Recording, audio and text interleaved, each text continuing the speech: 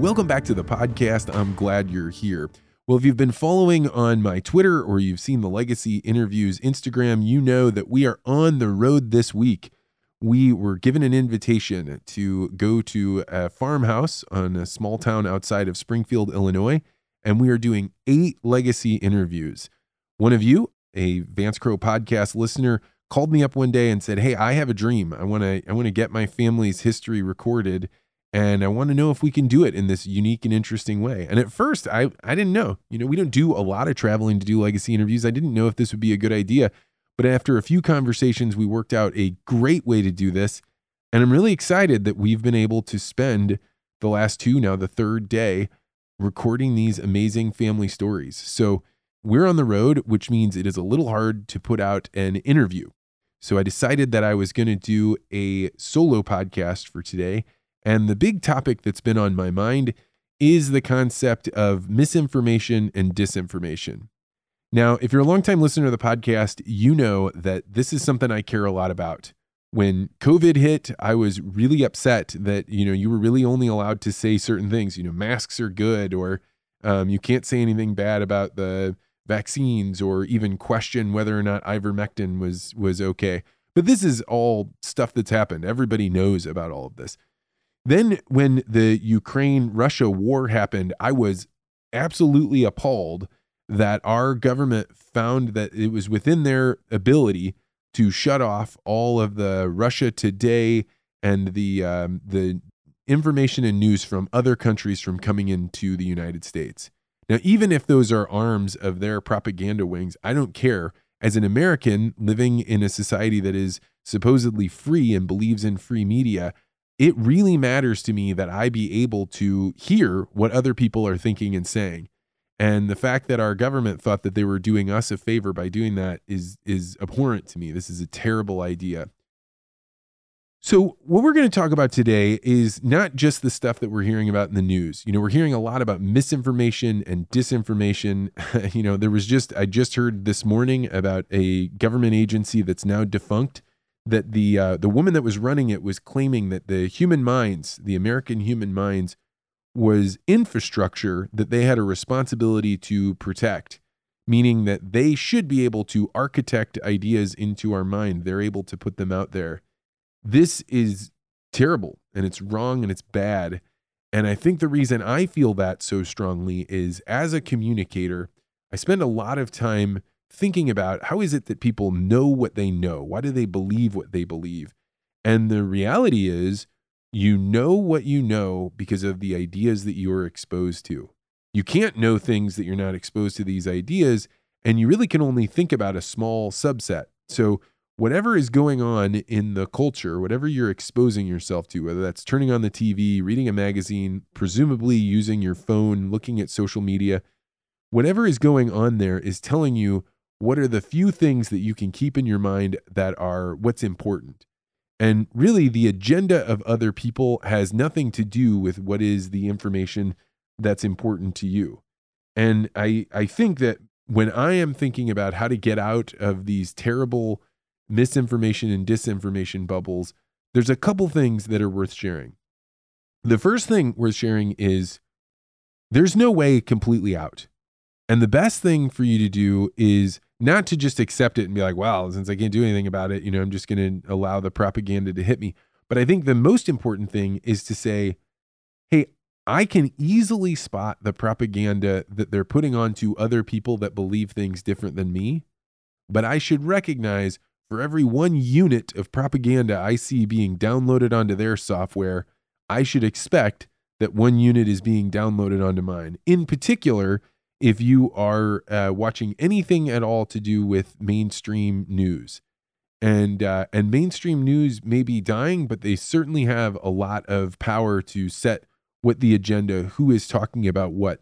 And it's really good to know that even though you can spot it on other people and it feels like you are not susceptible to the propaganda, you and I both are. And it is really important to recognize that. In particular, the biggest way is that the media may not tell you exactly what to think, but they are controlling what you think about. What is the window of ideas that we're talking about? What are ideas that are acceptable to talk about? Which ones are the crazy new thing that's going on that you should have an opinion about. So the first thing is that just know that the propaganda is everywhere. There's no way to avoid it. The best you can do is try and put some sunblock on. Now, the next thing that I think is important to think about is, what kind of media diet am I on? Is my Twitter designed to make me get excited? Is it made so that I only see my friends and people that I trust?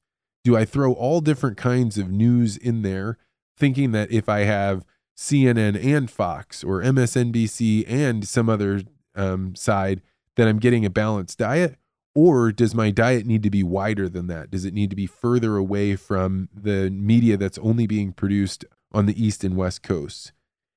I am really not a person that watches TV. I doubt you are. I wonder how much news we get from the regular. I almost never turn my radio on, except for to listen to my buddy Mark Reardon. I like him. But he's just as much putting ideas in my head as anybody else. But to that point, you may not be either, right? But really thinking about, what are the podcasts I'm listening to?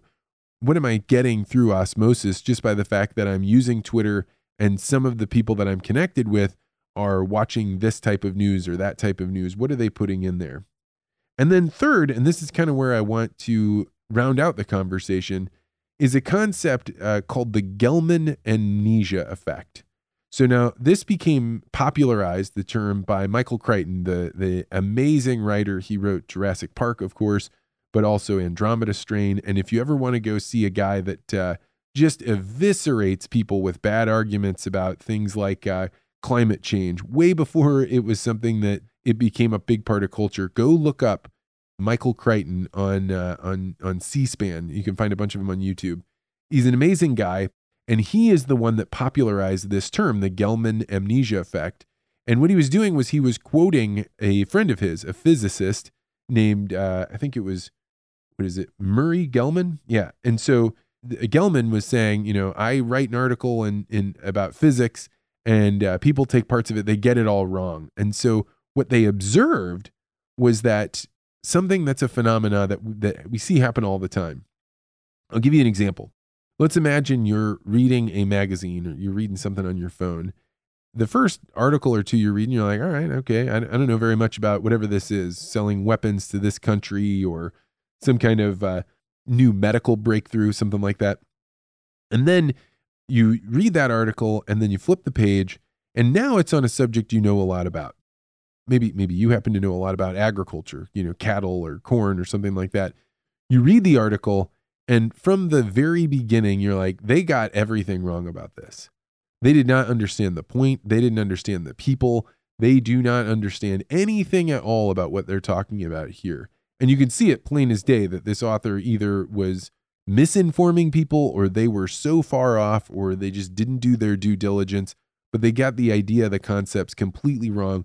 So you look at that and you reject it in your mind. But now the funny thing that happens is, you turn the page and now you're reading about something else. Let's say it's a kind of dog medicine or some kind of social issue going on in a place you don't know anything about. Well, you forget how badly they screwed up on the subject you knew a lot about. And you start saying, oh, okay, well, no, that's what they say about this going on over here. And so you are forgiving these writers who totally botched the one thing that you could evaluate on, and you're giving them a pass because you're talking about subjects you don't know. Now, what Michael Crichton was saying, and I completely agree with this, is you really need to avoid that. When you find that somebody is putting something out there as a journalist, maybe they're a YouTube commentator or a person that goes out like me, gives talks, and you find that when they're describing something you know a lot about and they are completely wrong, you should be very unforgiving of that. Now, I don't mean you should personally hold it against them or a grudge or something, but I'm saying you shouldn't forget that they completely botched in this one area and they're likely completely botching in the other.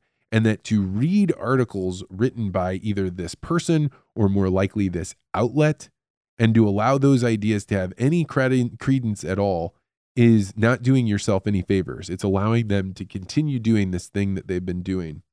And so I am really taken by this idea.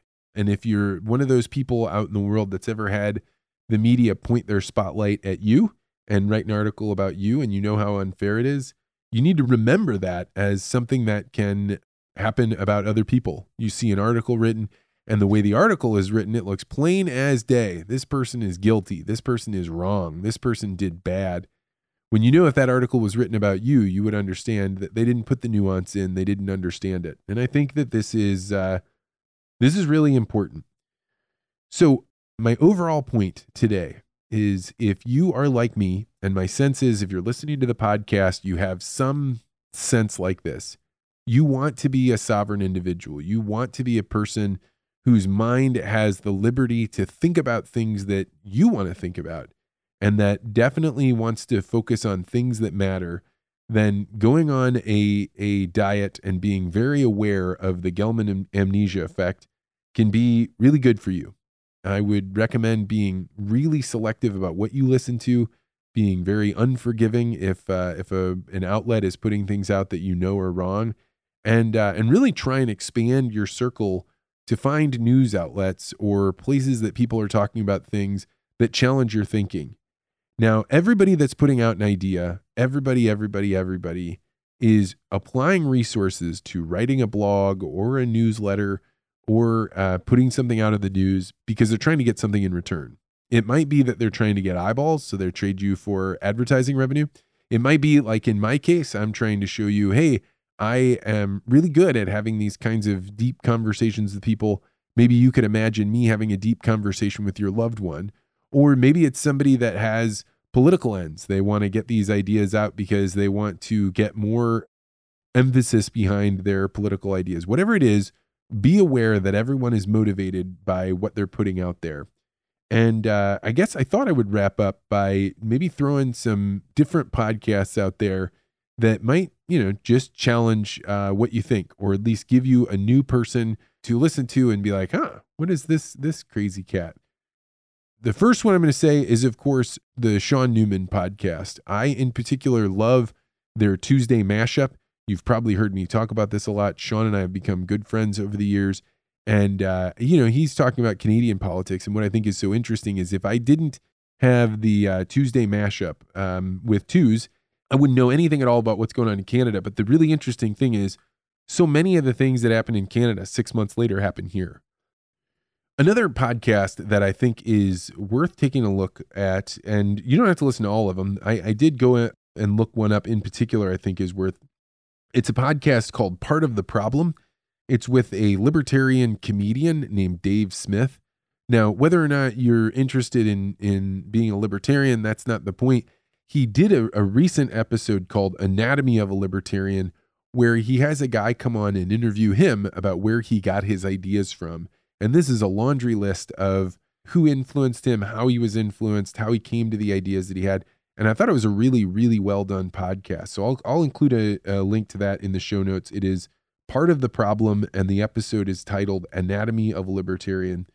Another one that I listen to all the time, and it may be too technical, but if you're a person that's been saying, I know I should learn something more about Bitcoin, check out the Rabbit Hole Recap. I listened to that. I remember the first maybe 5 or 10 that I listened to, they were way over my head. But just like learning another language, as you listen more, you start to be like, oh, I get it. I see what's going on here. So that is one that is deeply in the Bitcoin world and really the community of it. What's getting built there? How well is the network doing? When you hear news about Bitcoin and you hear it in the mainstream, they describe it one way. But the guys from Rabbit Hole Recap really break it down and say, hey, this is maybe the larger picture of it.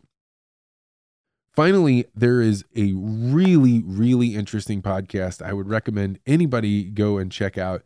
And it is Michael Malice, who is an avowed anarchist. He doesn't just believe that there should be low government. He believes there should be no government. He had a really interesting conversation with a guy named Cenk Uygur, who runs a program called the Young Turks. So these two guys sat down and had an amazing conversation about their different philosophies and what they see in the world. And what I love about what Michael Malice does is he treats it like having a guest in his home. He has the person in and he doesn't just try and get in a senseless fight with him, which you often have when left and right gets together, but instead he asks him genuine questions and he gives him plenty of space to explain himself. So that again is Michael Malice. He has a show called You're Welcome, and he did an episode with Cenk Uygur. Is really, really interesting. He also had some, crazily enough, some episodes with Roseanne Barr that were really interesting, if you can believe that. She's, definitely got an edge to her, but it was interesting to see her being given space to talk about things that she was kind of canceled for. So I bring this stuff up because it's really important now more than ever that we are getting more and more sources of information and news. And I know that I am a person, I like Twitter, but the fact that it is run by a single guy, Elon Musk, no matter how good that guy is, he now has control of the arms of that information and the way that he's doing things by prioritizing people that pay him to get more views. I'm not saying there's anything wrong with that model. It's just to say that you now have to be careful because the way that people are being monetized, their incentives are being changed, and you just have to factor this in on your media diet. I know that this is not communications advice in the normal way that I've been doing it. I love all the feedback I've been getting about helping people have better conversations. That's been great. And I love, love, love doing interviews. So we will be getting back to that as soon as we get back from being on the road. If you are interested in having me come do a legacy interview somewhere in the US or maybe even Canada, and you want to try and work that out, or you want to bring one of your loved ones to our studios here in St. Louis, we'd love to work that out. Go to legacyinterviews.com to find out more. All right, we'll be back next week with more.